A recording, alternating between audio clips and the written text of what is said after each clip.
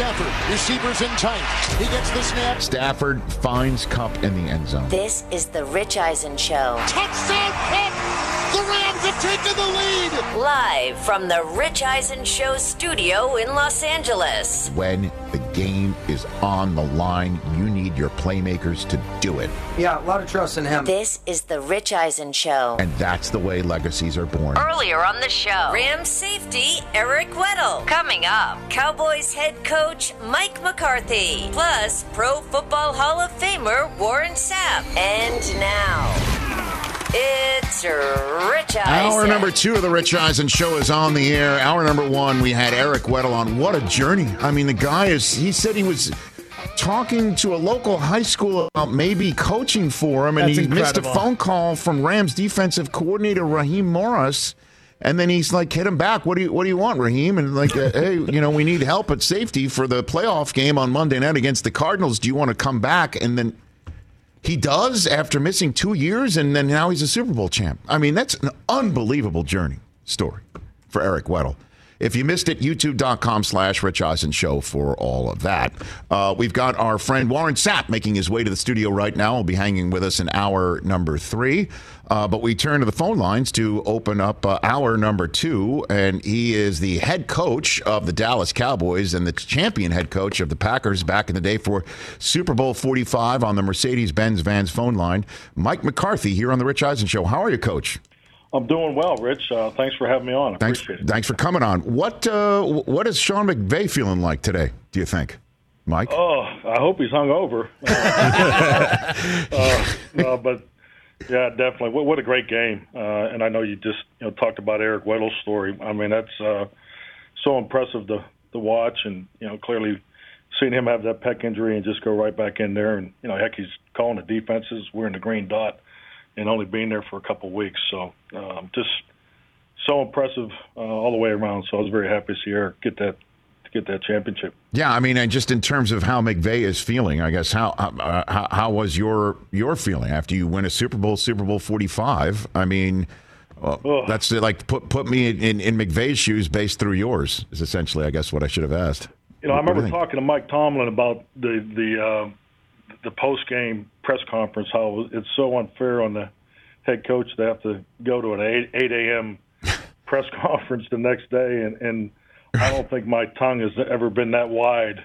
You're trying to answer questions, and because I couldn't even tell you how much sleep I had, and Mike and I had a good laugh about it because it's probably the biggest challenge you have over the weekend is that press conference the next morning.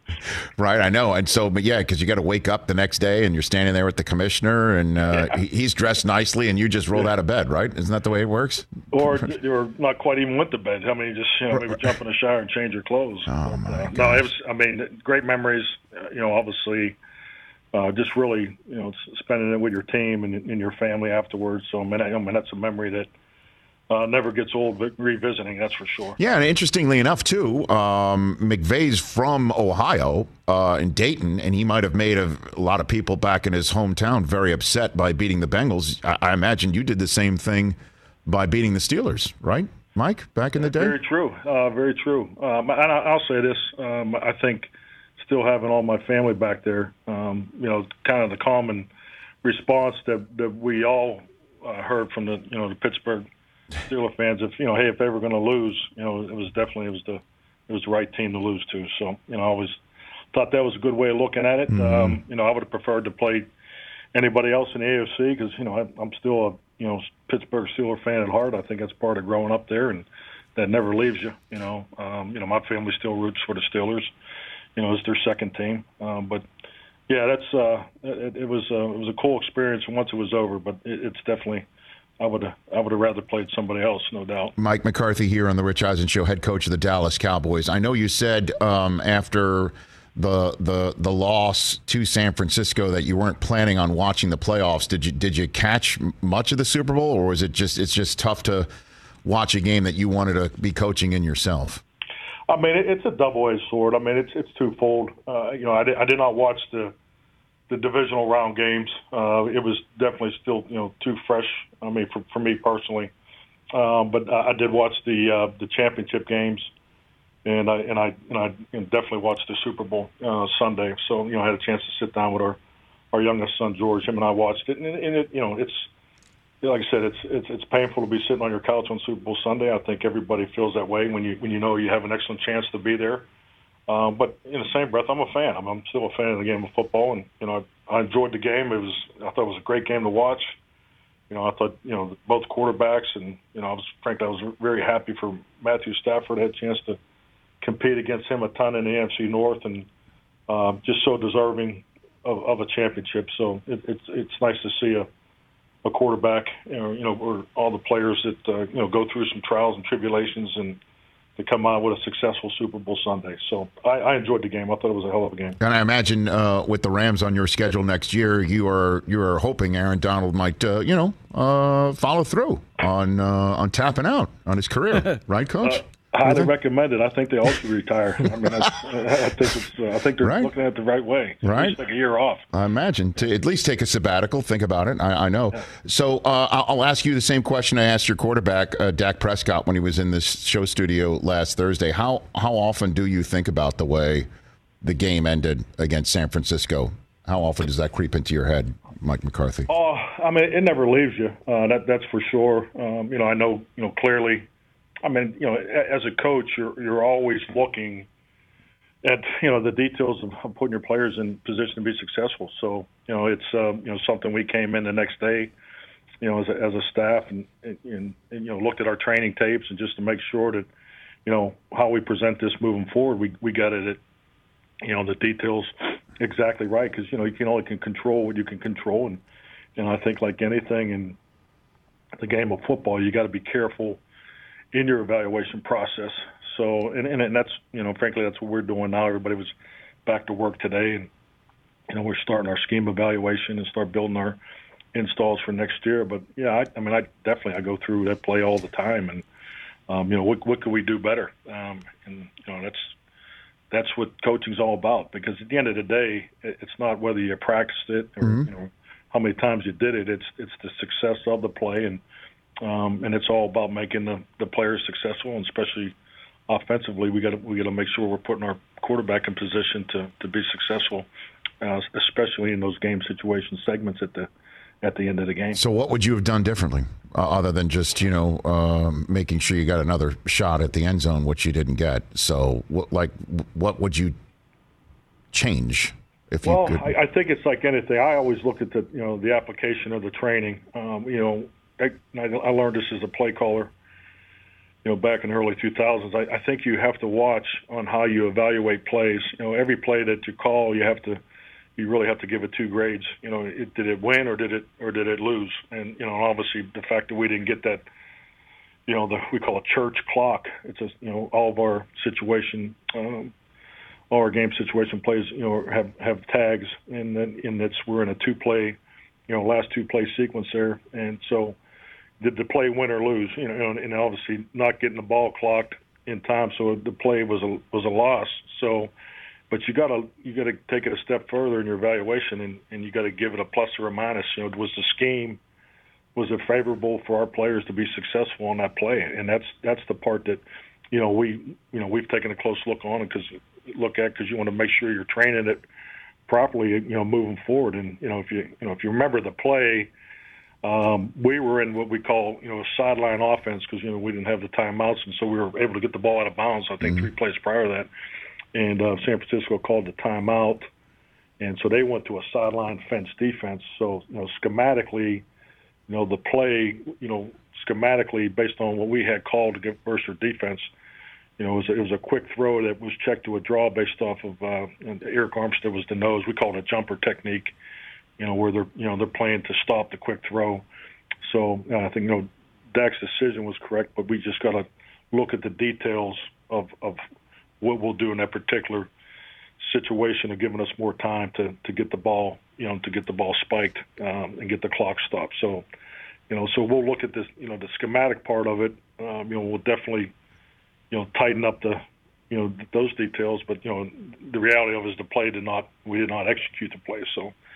Because you have to get that last play off, and the whole reason for doing that was instead of throwing the Hail Mary, from the 40 plus, you're trying to get it down inside the 30-yard line because it puts you in another play, another play call, which has a higher percentage. The ability to win. What do you make of people who place it right on your lap, Coach? That the play call didn't work, it's your fault for letting it go. The number of penalties on the day, the snafu after the fake punt, where you try to snag into either another timeout or another penalty out of them. How does that criticism land in your world? Well, Coach? that's part of being a head coach. That's part of being a leader, and but. Also, I think going back to your evaluation process, I think that's why you got to look at every play in the game. Did it win or did it lose? And also was a scheme favorable to put the players in position. You look at the fake punt. That was a huge play for us, but we were in a hurry up play, coming off of that. So.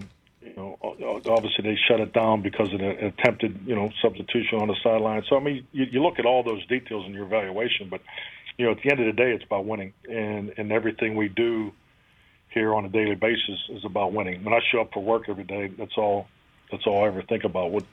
How can we make the locker room stronger, the teaching environment better? And, and that's really what I keep my focus on. But, I think it's like anything.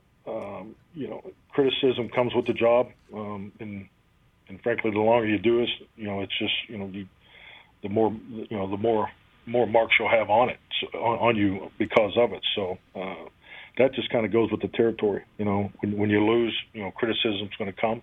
It's going to come heavier and harder than probably you've ever experienced in your life when you work at the Dallas Cowboys. That's part of the landscape. So, so that's why you just keep plugging. And, even if you go back to the last play at in the San Francisco game, maybe you just chalk it up to throw 2 Hail Marys in honor of Roger Staubach and Drew Pearson and give it a shot. So, you can look at all those things as far as, your evaluation. But, it's about making the players successful. And the players have to have it cleanly as far as the way it's repped, the way they feel comfortable with it. And, I've been at this a long time, and I've seen some great plays on film, on paper, at practice. But if it's not oiled up and if it's not totally, dialed in, then it's, the chances for it to be successful on Sunday are not as high as you want than they need to be. So I think you just got to stay in tune with that. Sorry for such a long answer. No, it's all good. Dallas Cowboys head coach Mike McCarthy here on the Rich Eisen Show. Okay, so part of the criticism coming your way seems to be in a veiled way from the man who signs your checks, to be very honest with you. Jerry Jones, in a story written on DallasCowboys.com, was talking about Dan Quinn coming back to your fold and mentioning how Sean Payton and Jason Garrett stuck around for a long time as assistants in Dallas because, quote, every one of those 3 coaches have said they'd love to be the head coach of the Dallas Cowboys. So my point is that has, in my mind, a lot of logic as to why they might not take a job now rather than one or wait and see how the cards go in the future. The follow-up question was kind of obvious, like, what about your current head coach, Mike McCarthy? And the quote was, Mike knows that someday somebody other than him will be coach of the Cowboys. What do you think about that supposition, Coach Mike McCarthy? Oh, so we have an hour, correct? The floor is yours. The time's yours, as Andy Reid might say in the media. So what do you think? Well, I think it's a number of things. I think number one, I think it's every landscape in this league is different. I've been very fortunate to work at 2 of the premier organizations in pro football, and they're all different. So and I think clearly in this in this situation, the way things are done here, there's a bigger picture focus, and I've always frankly just keep it about winning, and I've always kind of taken a blind eye or blind ear to those things, but that's not the case when you work here. So I think clearly when you look at those type of comments, I think you have to understand the platform where they're coming from. I have an excellent relationship with Jerry Jones. We talk on a regular basis about everything and anything, big picture, tight focus on what we're doing, program-wise, and more importantly, his biggest interest is, the development of our players, especially our young players. So, but when I look at the comments, I mean, the thing about Dan, Dan Quinn being here was very important to me and our organization. I think it's the reality of it is, Dan and I had visited long before he ever took a head coach interview, frankly, long before the playoffs even started, about how happy he is here, and I envy him in some ways where, as a head coach, you get pulled away from the things that really would help you advance in this league. So, I mean, the joy that he was having coordinating, he's been a tremendous asset for me, personally and professionally, just having another individual with the experience of a head coach. So, we talked about him staying here, long before he even took the interview. Now, obviously, when he took the interview, and then this narrative broke out, I think in reflection to the relationship that Dan and I do have, he just said, "Hey, man, if I'm not comfortable with this narrative, if you really feel like I need to take one of these jobs, just be honest with him." And we kind of laughed about it, and I just said, Dan, 10 to 12 years ago, I'd tell you, please get the hell out of here. I don't want to deal with this. But the reality of it is, I'm about winning. He's about winning, and the best thing for the Cowboys is for Dan Quinn to be here. And obviously it was his decision, his alone. But I clearly wanted him to know from the start of all that I wanted him here because it's in the best interest of us winning. I've been at this a long time, Rich. I understand, how hard it is to win a Super Bowl, and so the best thing for us, one of the best, for our opportunity to be at the forefront of how we want to do it here, it's having Dan Quinn. So, as far as what happens next and all that, I think that's really just part of the landscape.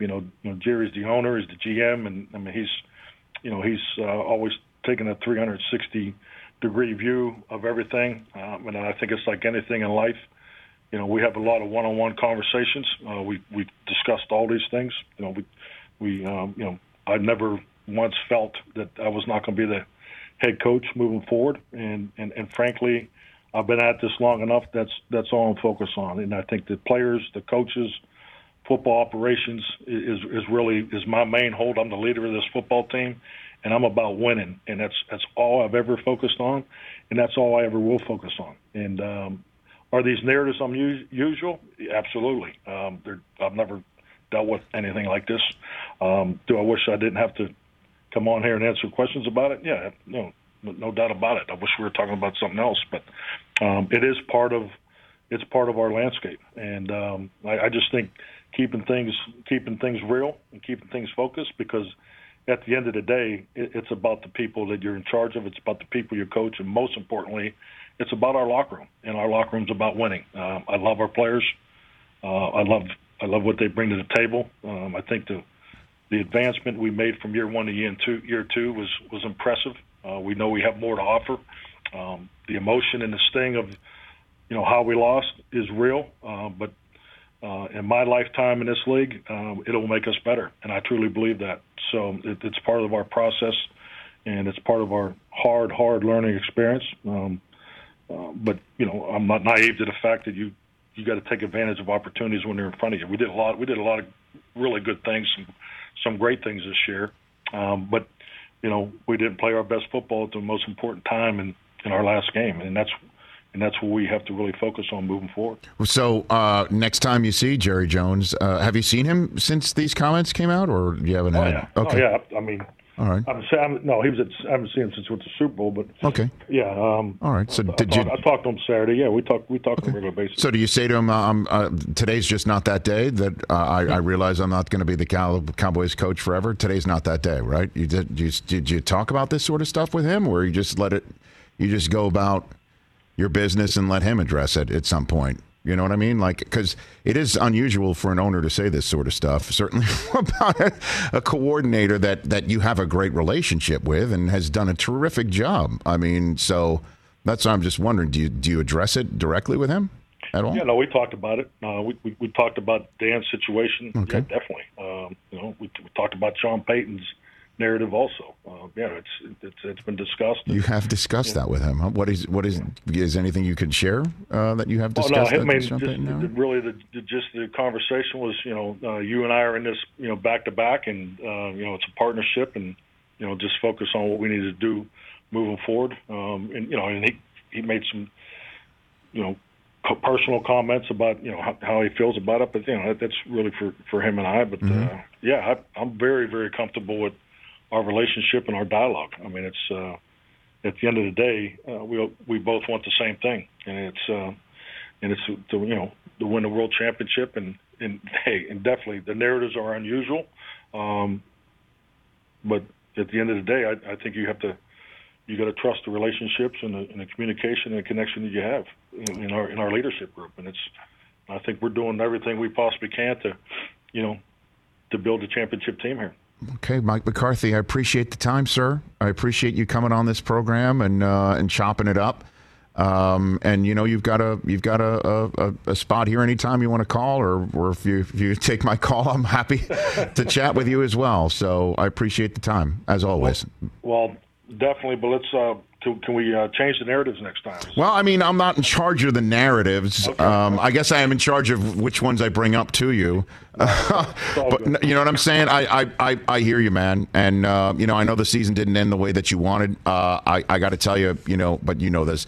The quarterback, when he came in here, he's just the real deal in every facet in life. I saw Micah Parsons on the red carpet of the honors with his beautiful son. Unanimous defensive rookie of the year candidate. I mean, you've got some serious playmakers at your disposal, and I wish you good luck with that. And let's talk before the draft, and if not after as well, Coach. Definitely. I'll see you in Indianapolis. Thanks, okay, Rich. Fantastic. Thanks for the call. That's Mike McCarthy, head coach of the Dallas Cowboys, here on the Rich Eisen Show. All right, have a good one. Bye-bye. Address the Sean Payton narrative as well. All right, lots to chop up on that one, right? All right, let's do it. Okay. When we come back here on the program, as Warren Sapp's making his way here, we'll take your phone calls, and we'll take in a little bit more of all that.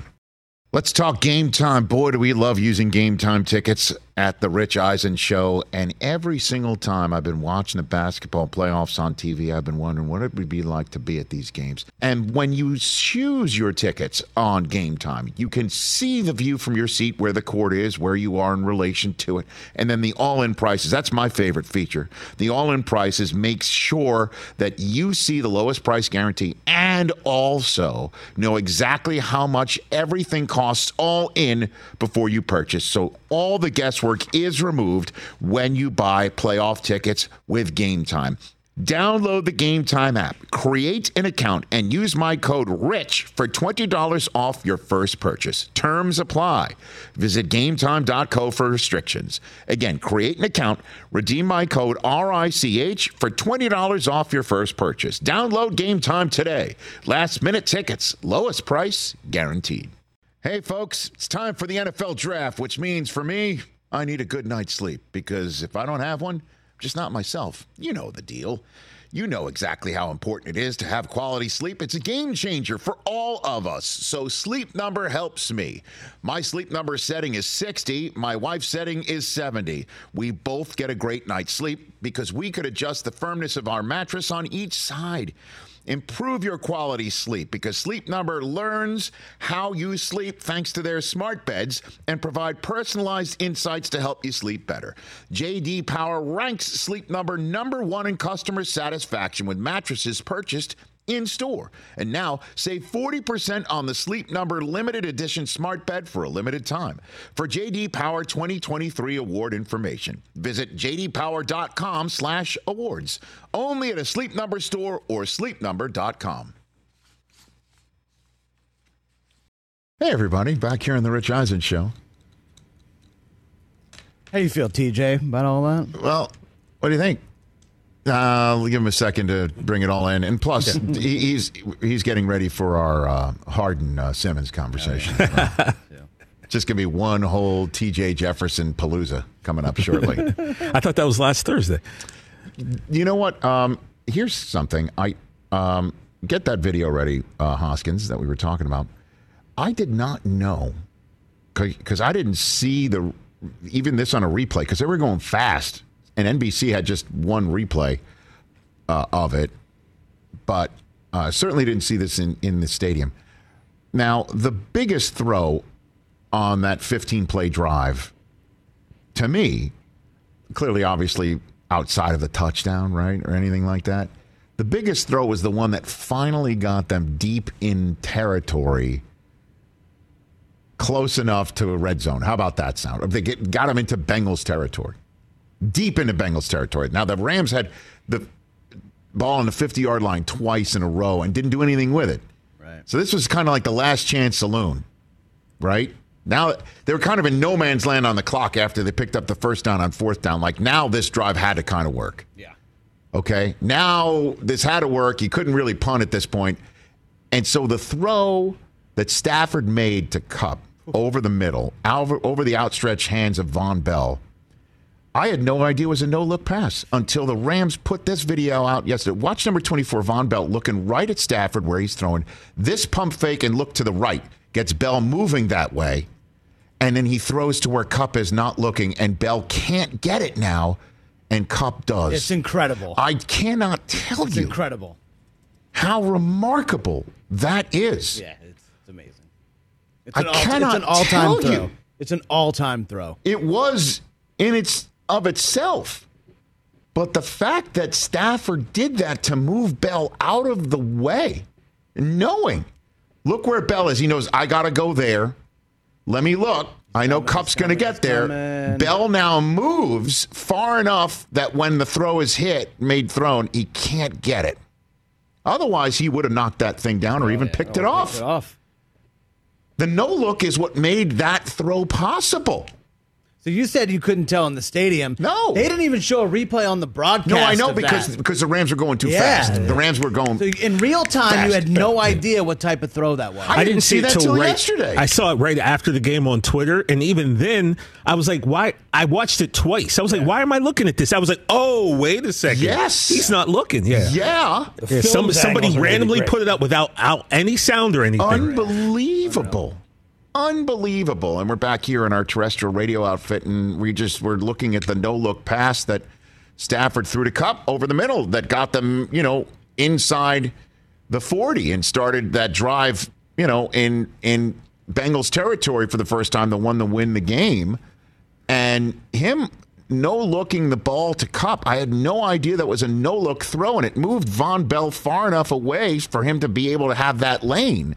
Von Bell's definitely picking that off. And here's the difference again. Von Bell would have definitely picked it off without the no-look. Here's the difference again, folks.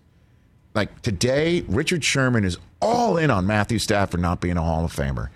Let me just give you the same scenario. No-look pass to all-world top wide receiver. Okay?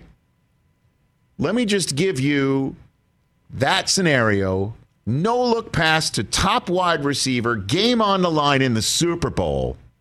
What if it was Mahomes to Tyreek Hill? How much would we be going nuts about it? Okay, so it's a double standard with Stafford, where I think everybody feels like we still haven't gotten through his 12 years in Detroit. Yeah.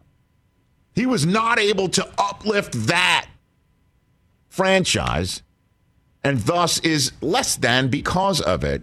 And Richard Sherman saying what he's saying about Stafford, it totally makes sense about no Pro Bowls and no All-Pros, and how do you tell the story of the NFL without him, and what's the moment for him? And so he's not that it's debasing what we used to consider for the Hall of Fame.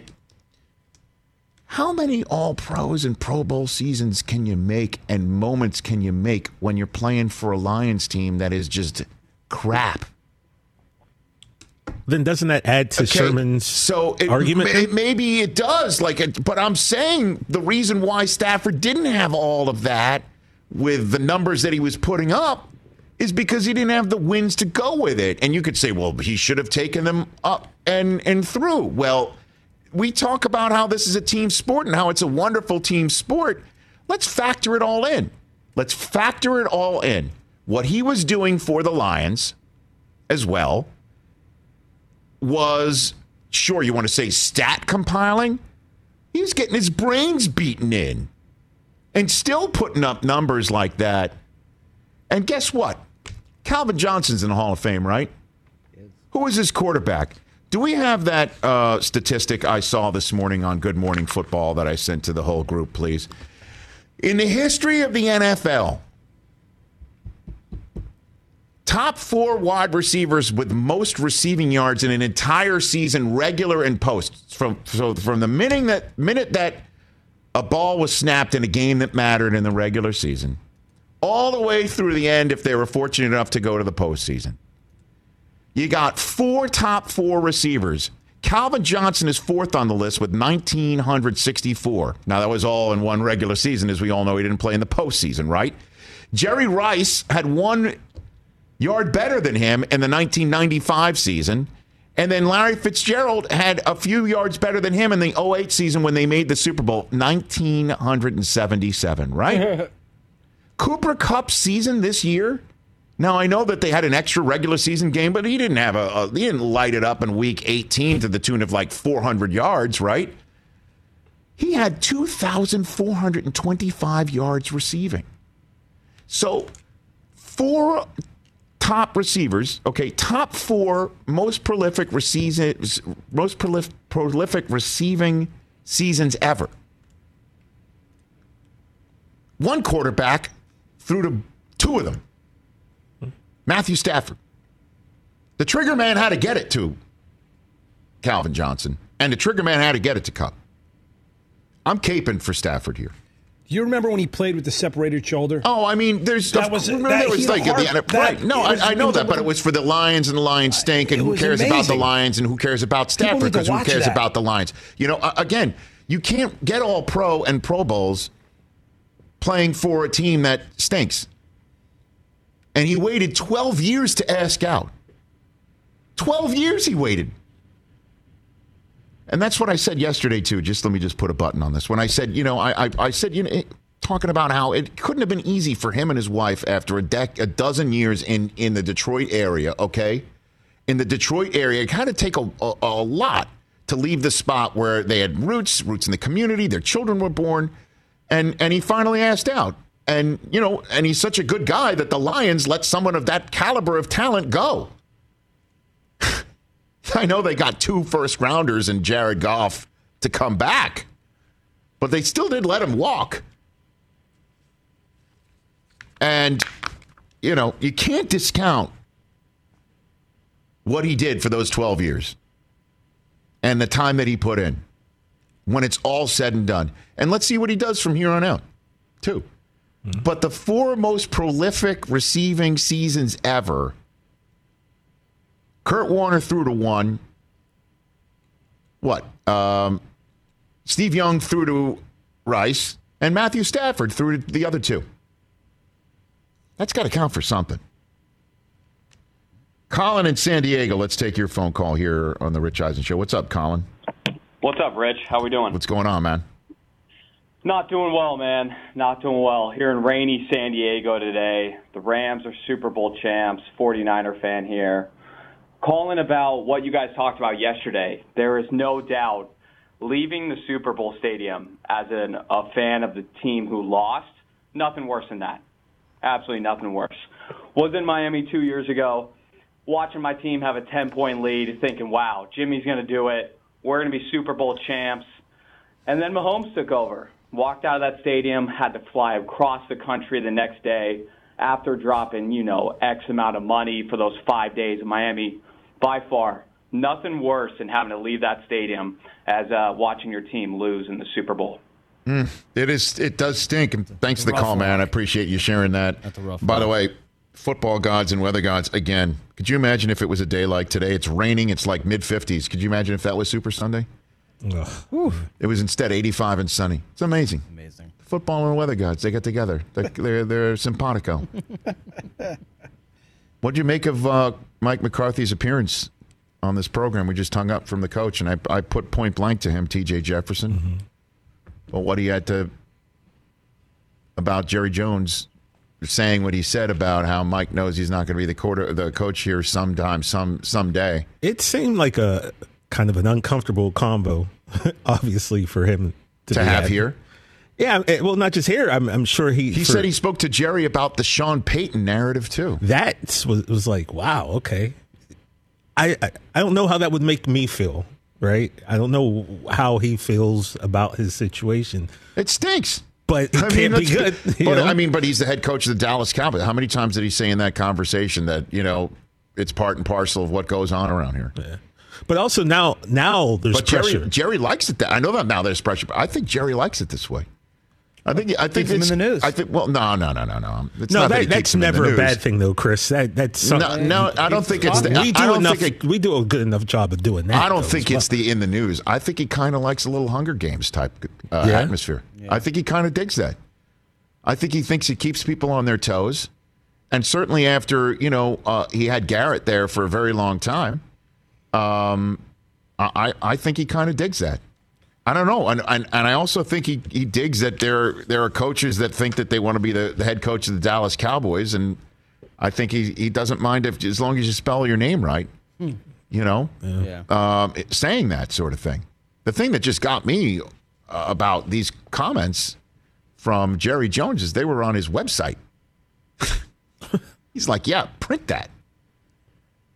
And so, if I'm Mike McCarthy, I am going to go to the boss and say, what's up? Are we good or what? What's up, dude? Something I should know? And then he said that Jerry said some personal comments back that he's going to keep to himself. Mm-hmm. But there's no question that there's a there, and what the there is a guy in Dan Quinn who, if I'm McCarthy, I'm like, hell yeah, you're coming back. Yeah. Hell yeah, I saw what happened on the defensive side of the ball compared to year one with Mike Nolan. Hell yeah. Yeah. And Dan, you want to stay? Like, if I'm Mike McCarthy, I want Dan Quinn there. Absolutely. And then I'm betting on myself to say, if we win here, I'm going to then clearly I'm staying. If Dan Quinn's defense performs like that, and they ultimately win and get Jerry Jones to Arizona to hoist the Lombardi Trophy for a fourth time, where's Mike McCarthy going? Nowhere except to the parade. You know what I'm saying? And then back to work. But if it doesn't work again, then obviously there's going to be an issue and a problem. And Sean Payton's there, and Dan Quinn is like, wouldn't you want Dan Quinn back? You have to have Dan Quinn back. Damn straight. We were telling you like he's going, and that's a major problem if Dan Quinn leaves. And the whole time you said he was leaving, I was like, maybe he's not. There's a lot of pressure as the head guy, right? But you have a coordinator job, and you can just stick to that and concentrate on that solely. That's a lot less pressure on you. Certainly, if you know that the boss thinks of you as head coaching material for him. But the pressure, I said, being on McCarthy now, we got both coordinators back, which, like Michael Irvin said, for some reason, everyone wants your coordinators back, but with Dallas, it was looked at as weird or as a bad thing. Like, now you got pressure. Now you got everyone, the staff stayed intact. It stayed the way it was. You got no choice now. You're in a Rams situation. You got to win, man. You got to win. How about he said to Quinn, he said that he told Quinn before going on head coaching gigs, and Quinn said, hey, if this is a problem, with this narrative, tell me let me know. Let me know if you think I should get out of here. And then he did interview for these coaching gigs and then stopped, which leads me to believe there were one of two he would have said yes to. Yeah, that's there were one or two he would have said yes to, and then when they were going in a different direction, he's like, I'm out. I'm going to remove my name. Apparently, he didn't even interview at all for Jacksonville. At all for there. Was it Denver and the Giants? Those are jobs I would have chased too. I think Denver was the one a lot of people thought. Everybody thought he was in. Yeah. Until Aaron Rodgers' favorite assistant coach said he was hired. But they only hired Nathaniel Hackett for his acumen. The fact that he could bring Aaron Rodgers with him too had nothing to do with zero to do with it. 0.0. I don't think it had anything to do with it. Do you? I mean, legitimately, it couldn't have, right? You're not going to give a guy your whole franchise on the chance. Correct. You're not going to give a job to somebody on an off chance. Yeah. That's correct. But he gets a leg up. Yeah, I mean, if it's kind of even, like, hey, we kind of like Nathaniel Hackett, Right. we kind of dig Dan Quinn, and we kind of dig, whoever. Right. But which one could potentially net us Aaron Rodgers at the same time? Let's go with that guy. Sold. Bye-bye. But, I mean, Mike McCarthy gives you a whole insight right there on what it's like to be a head coach in this league where you're hearing all this stuff, and you do go to your owner or your team, the guy who's writing the checks, and say, what's up? Mm-hmm. What's up? Got to do that. All right, we're going to take a break. When we come back, Kyler Murray had something to say, and guess who also has something to say? Ben Simmons, James Harden. Oh, he speaks. We're going to do that next. Warren Sapp will join us in hour number 3 as well.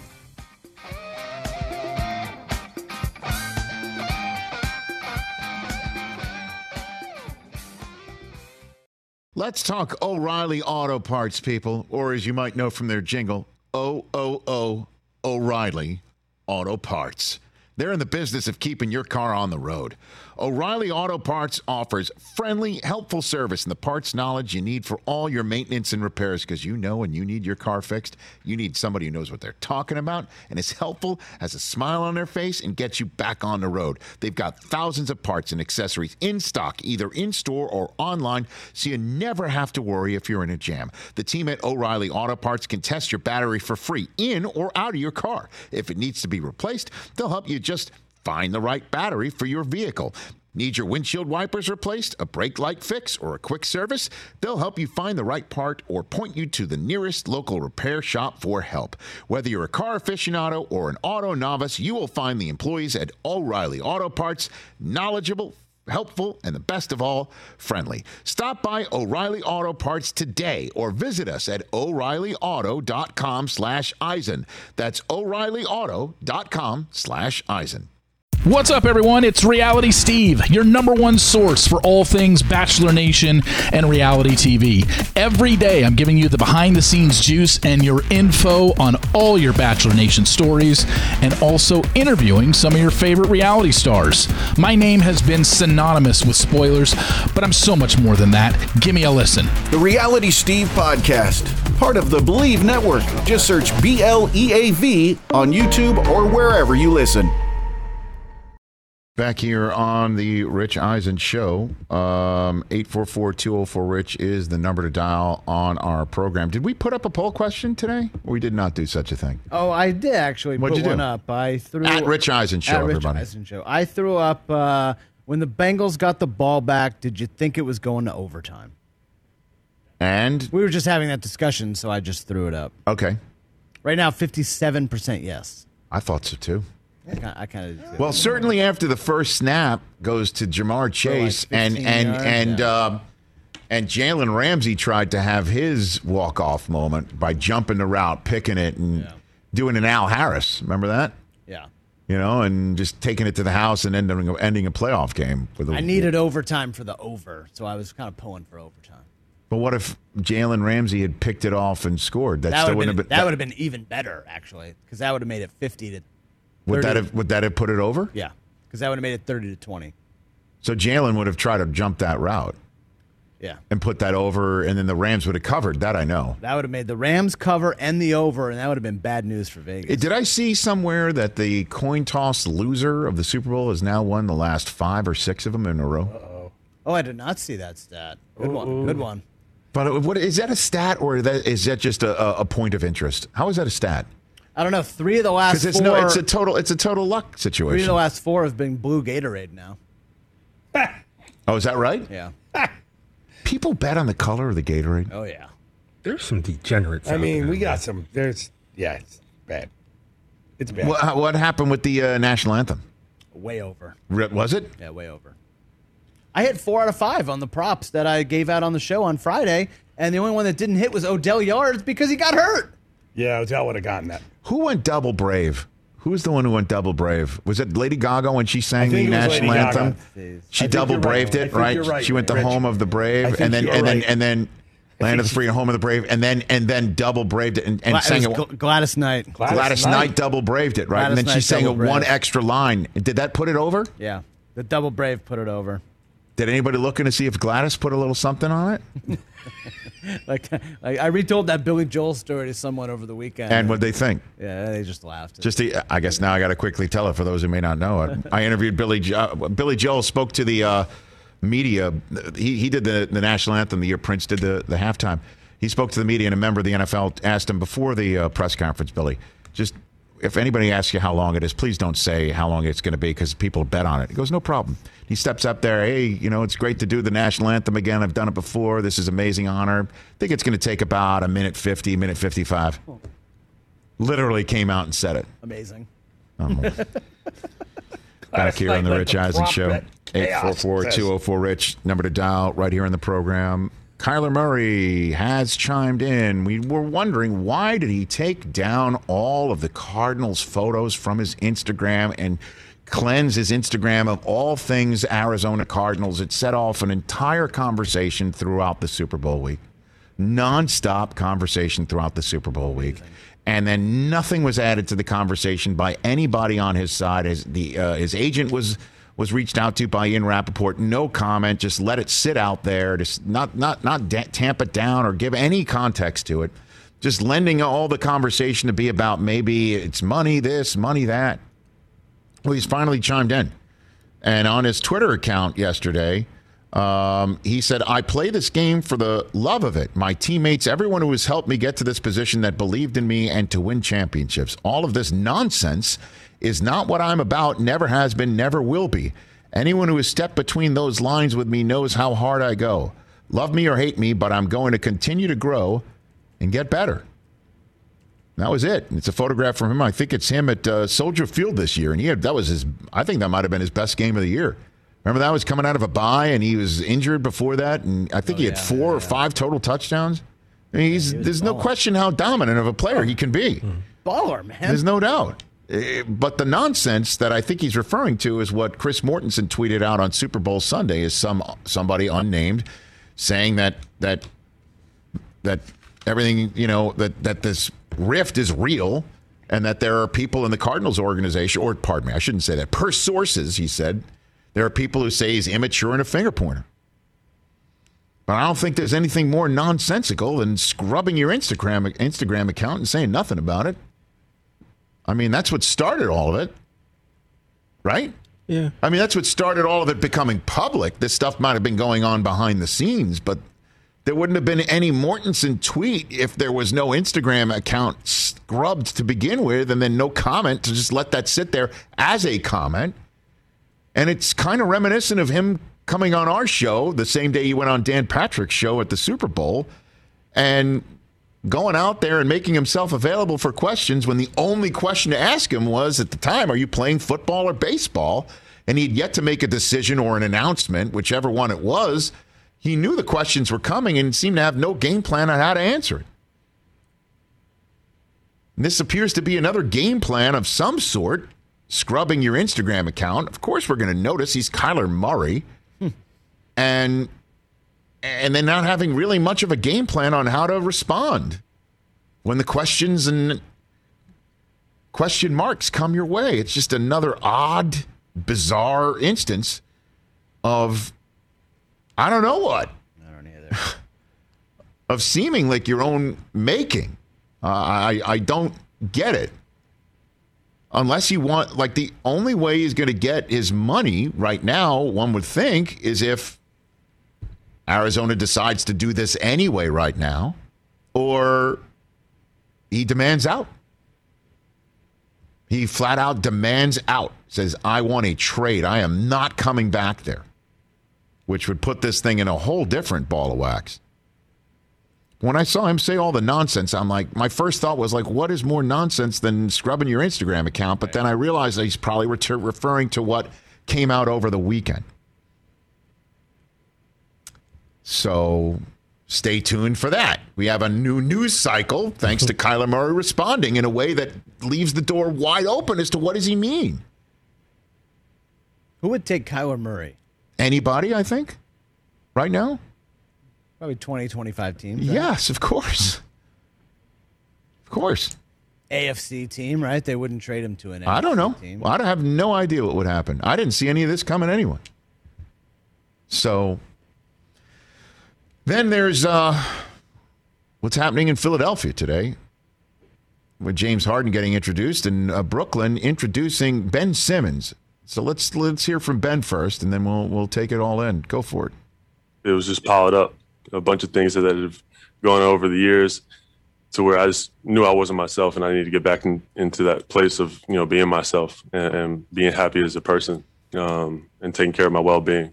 And that was that was the major thing for me. It wasn't about the basketball, it wasn't about the money, anything like that.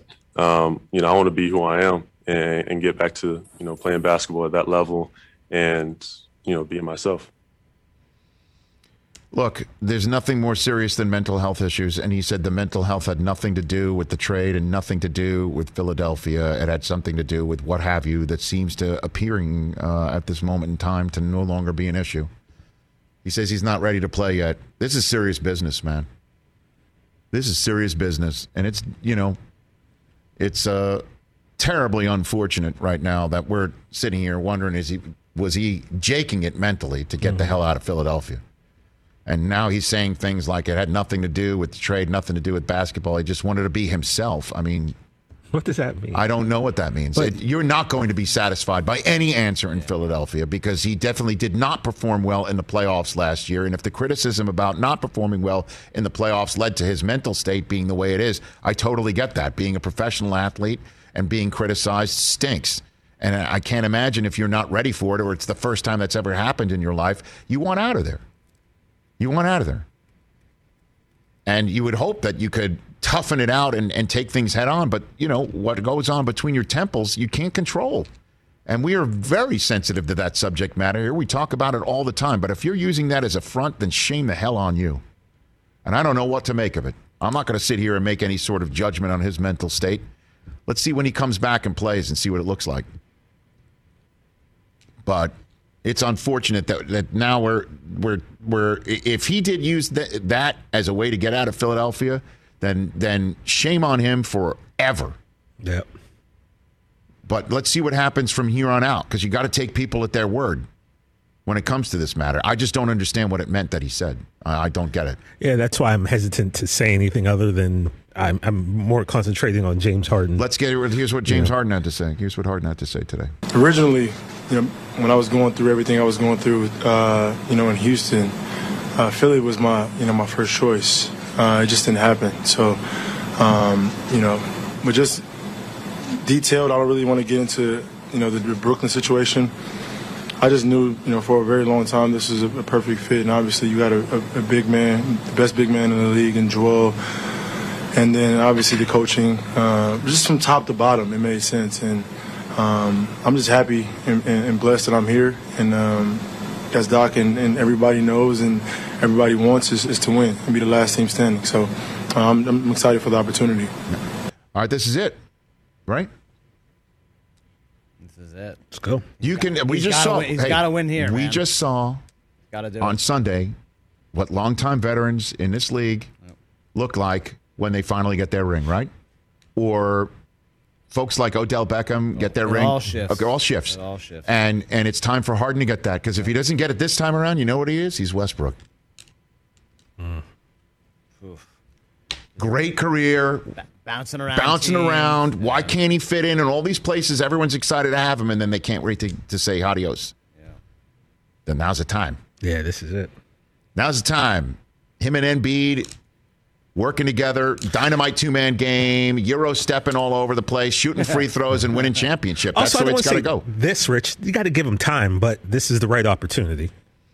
Warren Sapp in studio, hour number 3. No, I know you got to give him time. But I mean, I wouldn't say like if they don't win and he's with the team for a quarter of the half a season, then it's a failure. I would like to see a full year before I would say like, all right, whether this had worked or not. Christopher, I don't have the standings in front of me. You do have the standings in front of you. Where are the Philadelphia 76ers in the Eastern Conference standings? In 4th place, I think. Where are they right now? Let's see. They got a big game in Boston tonight. They're 4th. Okay, they're 4th. But the top 6 is a logjam. Okay, yeah. Right. So why not now? No, I mean, yeah, it's definitely a... Why not now? What, you got to... And by the time April hits, how many games they got left? 30? right? Well, 35. they played 56. He's not coming back until after the All-Star game. So you miss a couple games this time. He's going to have like 26 games Yeah, left. that's good enough. It's good enough. No, that's good enough to just start playing. No, it's good. It's good enough. No, this is it. Now's the time, right? What do you think? Next year you can make a couple more moves and it's a little better. So yeah, I guess you got a year and a half to make this work. I would say they need to make the Eastern Conference Finals. They got to make it work right now, man. Yeah, I mean that would be. I'm just saying, Philly like you said, 26 games together. I'm not willing to say if they don't win the title at the end of this year that this was a failure and that Harden's a bust. You know, some chemistry issues and things are going to work out. If they lose in 6 or 7 games in the East Finals to maybe Milwaukee, and then expectations are going to be really high next year, and they should be. And they should be, you're right, yeah. Yeah, and then Morey can work his magic and get this team a little bit better. I think so. And they'll be one of the favorites. But this stop in Philly, right? This is it, right? I would say this. This needs to work unless he gets traded somewhere else, or he goes somewhere else, and he's the last piece again, and suddenly he's a 35-year-old guy trying to win it. He should want to make this his last stop. He can't exactly. He can't do what he did in Houston and Brooklyn now in Philly, or suddenly he's the major problem, which he can't be seen as. Yeah, he should want to make this the last jersey he puts on. And the Lakers parade is tomorrow, right? The 2020 championship parade is tomorrow with the Rams, the Dodgers. Is that a real thing? No, it is not a real thing. LeBron suggested it because they we didn't should all have a parade together. They didn't have their parades coming out of the bubbles. He's got a point, though. He's got a point. And so that now that people are able to gather again, they should now make it one big thing with the Rams. And that would be pretty ill, though. The Rams would be like, "Thank you, have a ticket to the banner raising next year."